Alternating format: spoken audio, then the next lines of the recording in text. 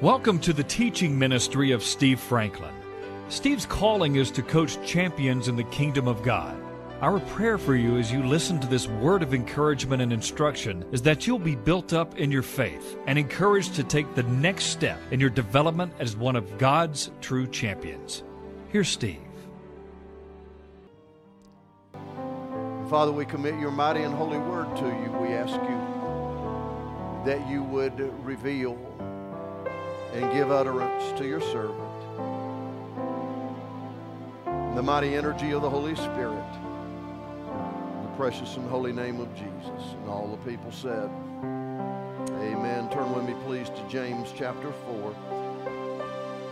We get back to our series that we started at the beginning of the year on the Wisdom Clinic. The Wisdom Clinic. We had a break there for Easter and last Sunday for special messages that the Lord wanted us to have. We get back to this subject today. And by the way, for those of you who've never been to one of our men's business studies, we have not been able to meet for over a year. I begin those. I start back on this Tuesday morning at 7 a.m. Thank you, Lord, for the opportunity and the health to be back. This Tuesday, 7 a.m. I know some of you have other studies that you have joined, and that's wonderful. But the marketplace ministry is my heart and always has been. So I hope you'll bear that in mind, and a little change of time, 7 to 7:45 on this Tuesday morning. James chapter 4 is where we are. Chapter 3 is mighty, mighty powerful. You know, James talks about wisdom in every chapter so far. He tells us in chapter 1 that if we'll ask for it, God will give it to us. I take advantage of that all the time. Thank you, Lord. It is a gift. It is a grant that you are entitled to as a believer if you'll just ask in faith. Wisdom, the ability to see things like God sees them. He has a top-down view. We're looking horizontal. He sees the end from the beginning. He is omniscient and never forget it. He talks about here in chapter 3 about, and he's addressing, by the way, you know this James is the half-brother of Jesus. Spent a lot of time as a younger man in unbelief, and the resurrection changed everything. He was appointed, called by God and appointed as the pastor of the church of Jerusalem. You don't think they had some high-powered personalities there? Simon Peter, one of the apostles, all of the apostles, teachers, prophets, mighty teachers like the Apostle Paul, they were all under the spiritual leadership of James. He was the pastor of the church. What a testimony of the need for covering. Even the great men of faith came and submitted there in that church body. I encourage you to listen to whoever the Lord allows you to, but every person that you give a lot of influence in your life should be connected to the body of Christ and not wandering around out there on their own like they know everything and got everything. With authority comes accountability. There's been a lot of train wrecks when you don't have that. So here they were. And the great thing about it is, in this church where James pastored the church of Jerusalem, many called out men and women went out everywhere, all over the Roman Empire. But under the covering of the church, and God called leaders of that church. That's why we do what we do. And recognize what God is doing and where he's calling people out to go there in the marketplace and minister. In chapter 3, there's an amazing thing that changed my life many years ago. In fact, one reason why I'm still standing here today ministering is because I got corrected by the Lord sitting in my office one day over on Oxmoor Road years ago in the early days of this ministry. In chapter 3, he talks about the power of the tongue. He talks to a group that thought they were wise and that they ought to be doing the teaching. You see, chapter 3, verse 1, "My brethren, let not many of you become teachers, knowing that we teachers shall receive a stricter judgment." How many of you believe that's my favorite verse? I avoid reading that one a lot. It is true. If you're a called out man or woman and you teach the Word of God, you will have a stricter judgment. That's a sobering thing. And then at the end of that chapter, he talks about some of those who were really thinking that they were wise, but they had gotten into a place where they were actually competitive. They were internally striving with each other, and they were internally competitive with others, even as it related to the things of God.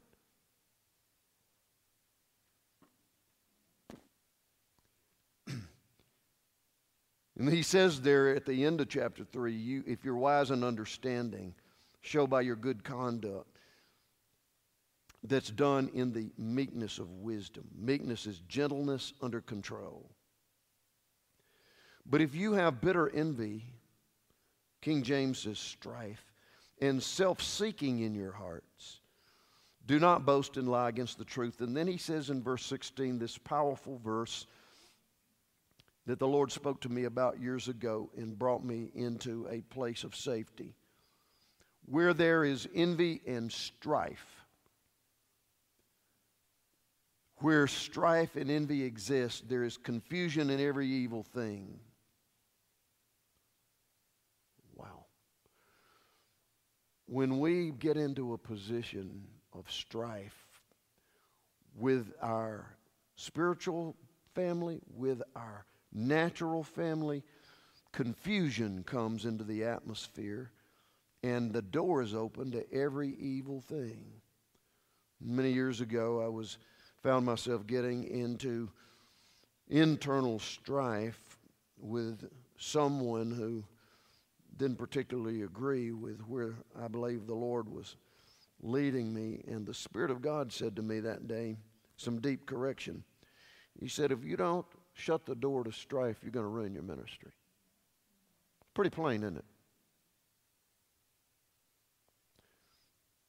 So I said, sir, I will not do that. I repent of it. And in Jesus' name, I tell you that I will not get in strife with anybody about anything at any time. And I wrote it down. And the Lord literally closed the door on the devil in that situation. Now, I can't take any credit for that. I'm the one that was getting under conviction. Strife is a door opener to confusion and every evil thing. Chapter 4. James says, where do wars and fights come from among you? See, there's internal wars. They weren't actually killing each other in the services. Do they not come from your desires for pleasure that war in your members? Understand that if we are driven and motivated by the internal desire to get our own way, to have our own agenda, it's like a war going on inside. You ever noticed how when you get in conflict with somebody close to you, when you get in conflict with somebody in your family, a spouse, a child, a grandchild, work, whatever, when you get into conflict with them, there is a tendency to want so badly to have your own way that it just feels like there's turmoil on the inside. It almost feels like a battlefield in your inner person.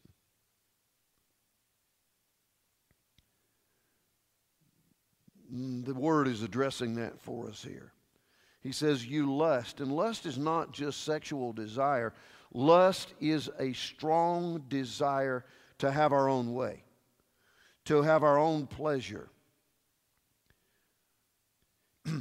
And the members, war in your members, verse 1 he's talking about, is in our physical body. Those desires and appetites, not just for those things that we would say are out of bounds, but to have our own way, our own agenda. You lust and do not have. You murder. Like I say, they weren't killing each other in the context of the church. Remember what Jesus said. You've heard it said, you shall not kill, but I say unto you, if you harbor hate towards your brother, you're guilty of murder. So if we're carrying around hatred toward anybody about anything, that's a violation of God's law about murder. And so there were people being addressed that were harboring contention and strife with each other in the body of Christ.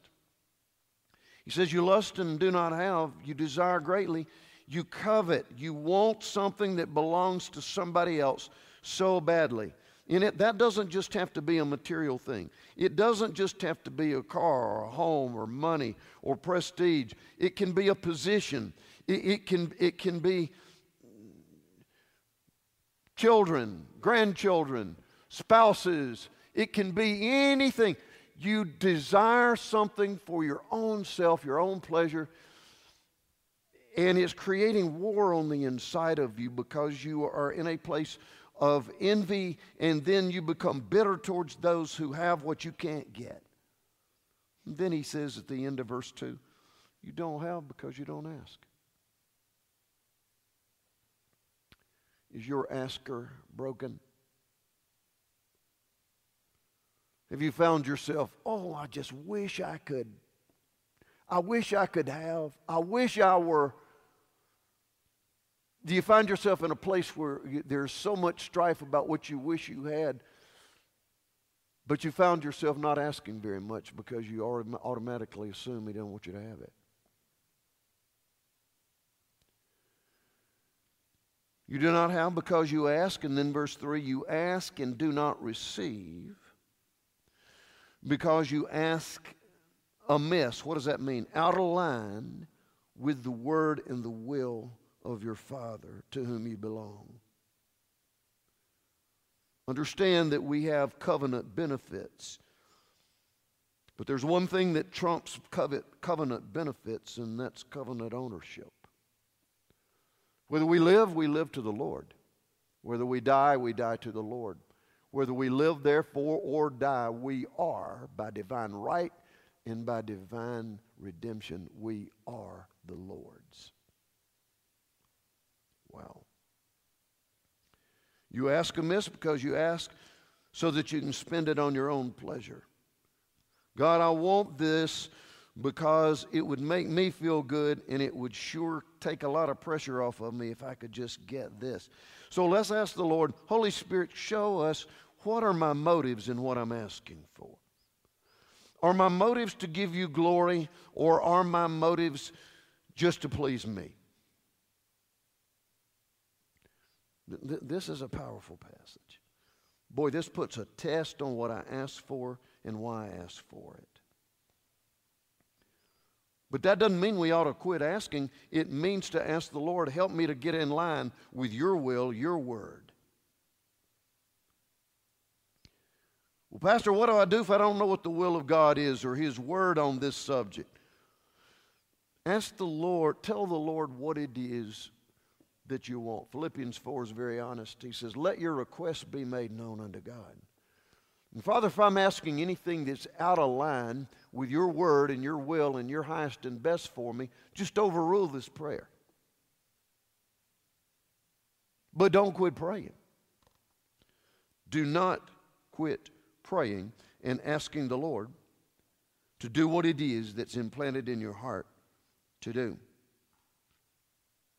You ask and do not receive, you ask amiss. And then in verse 4, adulterers and adulteresses. Wow. Understand, these people were not living in sexual adultery. They were living in spiritual adultery. What is spiritual adultery? Spiritual adultery is when we lose our first love and we begin to love something out of line and out of order with our God. And here he goes on to explain it. Here's what spiritual adultery is. Do you not know that friendship with the world, the word there is cosmos, is enmity with God? It creates distance between us and His manifested presence when we love and become friends of the world. Why would that be? All right, hold your place there. Turn over to 1 John chapter 5. 1 John chapter 5 and verse 19. We know that we are of God. Those who are born again receive the gift of God by faith through the grace of God. We know that we are of God, and the whole world lies under the sway, under the influence of the wicked one. He's not talking about the earth here. The earth is the Lord's and the fullness thereof, Scripture says. He's talking about the system that is in operation on the earth that is under the influence of the evil one. This system of education, entertainment, government, this system, this man-made system that rules out God and the power and the authority of the kingdom of God, this system, this world system under the influence of the devil is contrary, is adulterous to the bridegroom of the church. Do you know the Word of God tells us that we are the bride of Christ? He's our bridegroom. And when we flirt with coming under the influence of the world, its values, its method of operation, if we believe the lies of the world, we're believing the lies of the devil, because the world system is under the influence of the devil himself. Jesus said, John 8:44, the devil is a liar and the father of lies. So when we live in love with the world, we're living in spiritual adultery. Why is that, Pastor? Okay, turn back there to John chapter 2, and let's look at verse 15.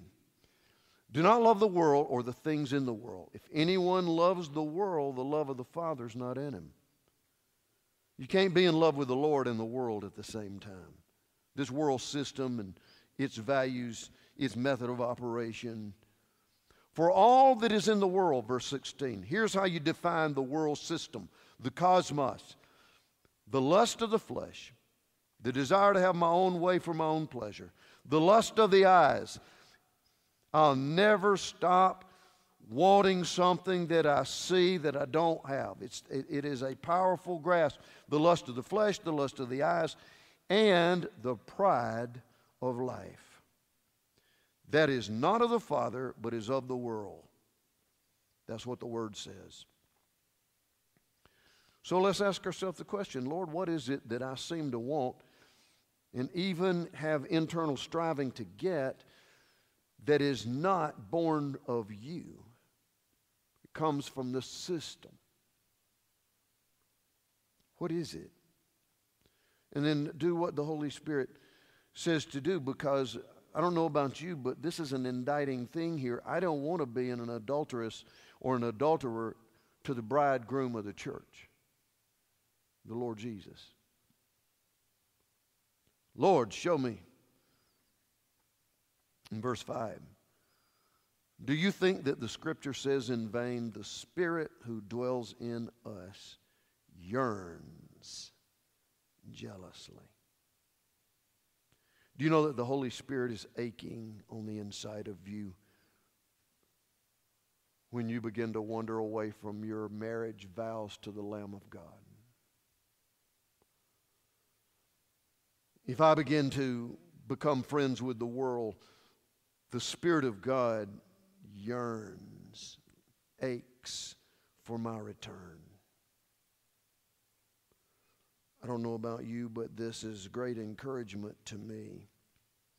If you're praying for someone that you're heartbroken about, who has wandered off from their first love and become a spiritual adulterer or adulteress, who's fallen in love with what the world says, ask the Lord to make this verse come alive in your loved one. The Spirit who dwells in us yearns, longs, aches with jealousy. If I begin to fall in love with somebody besides the bridegroom of the church, the Spirit of God is yearning on the inside of me. So why don't you ask the Lord to, by the Spirit, by the Holy Spirit, to turn up the volume of that yearning in your loved one, to make it loud and irresistible. It's a great prayer according to this word. Yearning on the inside. The Spirit. Sometimes the reason you are suffering heartache on those you love, sometimes it's because the Spirit of God is yearning inside of you for them. If you think that walking with Jesus just means that you can just pray and never have to feel what He feels, you're wrong. How would that be intimacy with the Lord if you don't ever feel what He's feeling? But Pastor, it hurts. There is a godly suffering that yields eternal fruit. You're not going to experience the power of His resurrection until you experience the fellowship of His sufferings.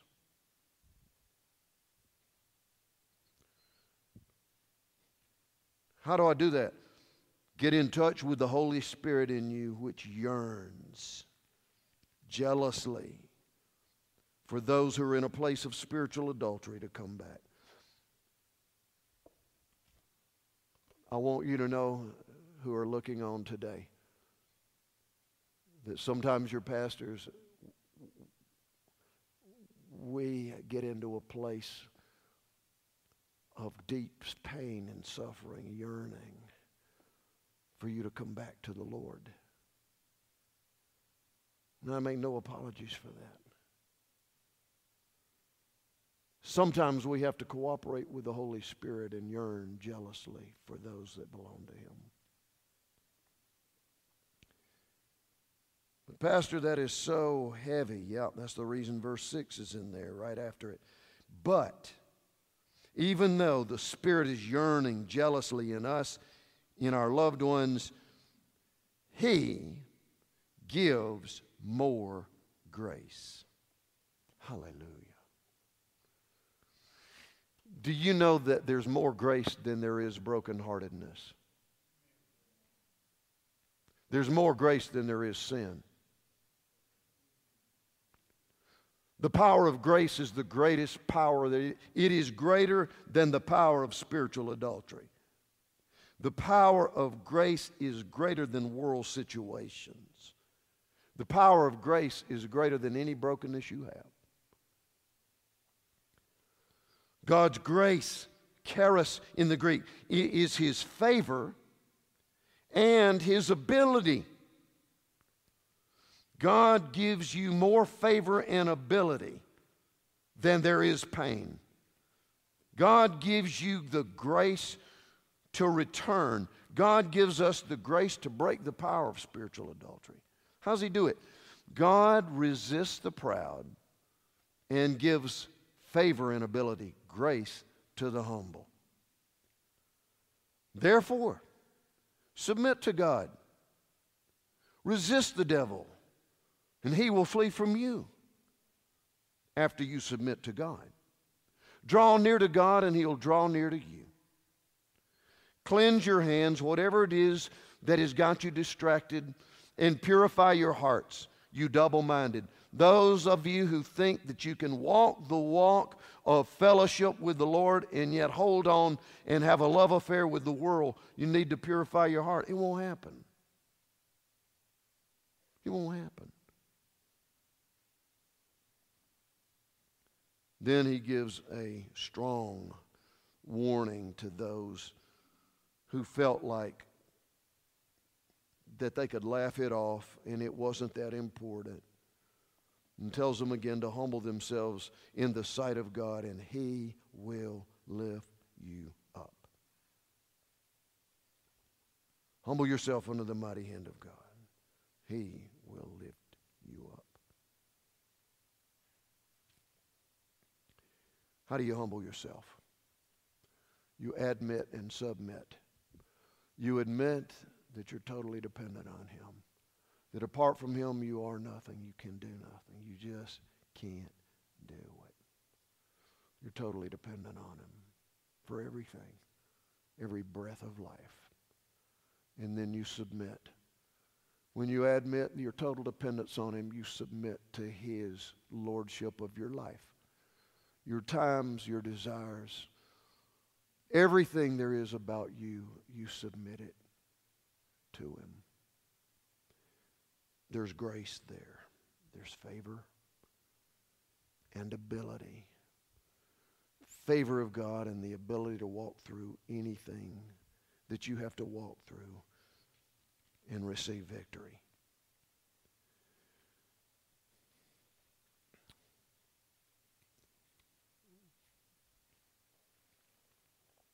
The devil doesn't have any new tricks. The lie in the Garden of Eden was, you don't need to obey God. He's lying to you. He just wants to withhold something good from you. You're not going to die if you eat this fruit. He said you would, but you won't. The lie. Notice, it felt great. The Bible says they saw it was good. It felt great. We don't have to submit to what the Lord wants. It has felt great to many to just dump all that pressure they felt like they had to have. And just say, you know, I can just do whatever I please. But you need to understand this. The greatest lie there is believing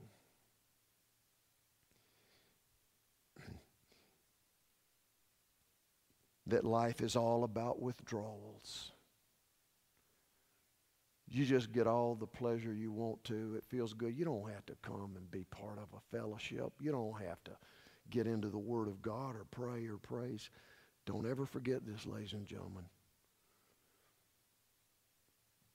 The only thing that brings value to your life and to your eternity is investments, not withdrawals.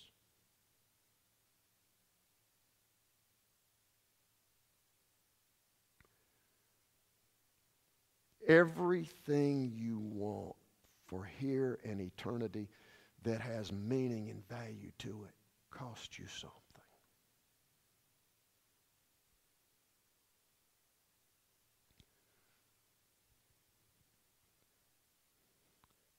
And if you believe that this present time of, oh man, I feel free now, I don't have to do this, I don't need to do that, you don't have to do anything. But there's a difference in what you have to do and what you need to do. And sooner or later, you're not going to be able to have the withdrawals of joy and peace and love and eternal security without an investment into the relationship with the only one who eternally gives you and your life value. So you can lay around and say, I ask for another day if you want to, but I want to tell you, the longer you refuse to withdraw, to invest, and you just think you'll keep on withdrawing all the blessings in life you're deceiving yourself. Well, I don't like very much hearing that.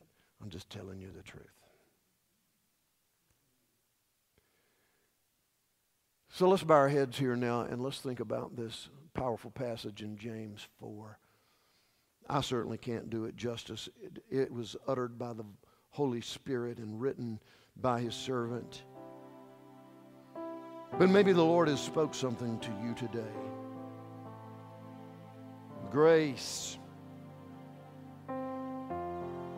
Don't give up on where you are in your own journey with the Lord. Don't give up on those whom you love.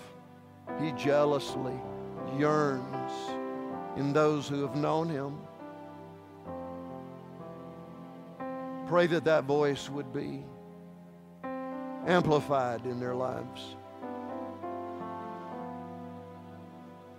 If you're buying into the lie that you don't really need to submit to the Lord, can I tell you something? It's a lie for you to think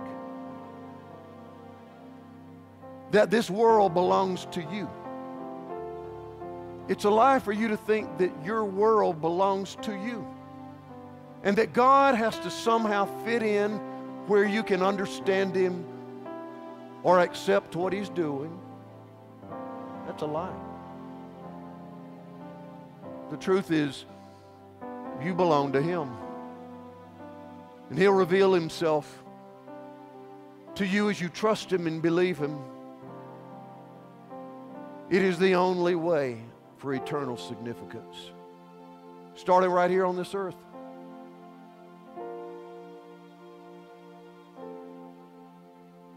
Father, by the power of your Spirit, show us where we're believing lies, and we'll repent. And show us the truth. We love you and thank you, and we declare Jesus is the way, the truth, and the life. Nobody comes to the Father but through Him. We declare that your word is true. Jesus said it was. And we submit to you, Father. We're all in. We belong to you. Commit ourselves, spirit, soul, and body. Let your word go forth and do its mighty work.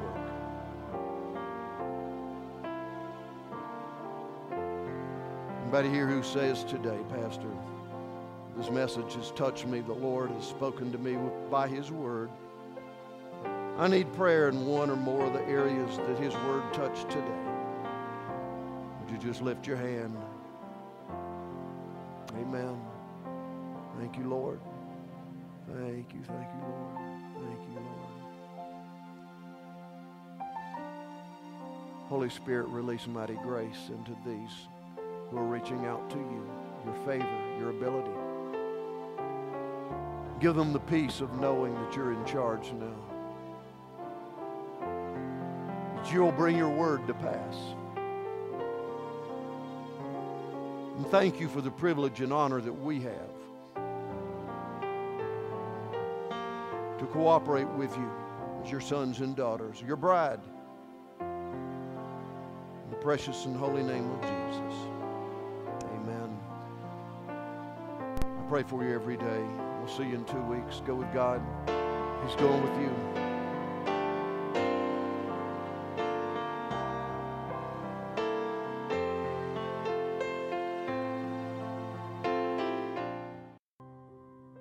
You can access more of Steve Franklin's teachings online at www.sfmin.com.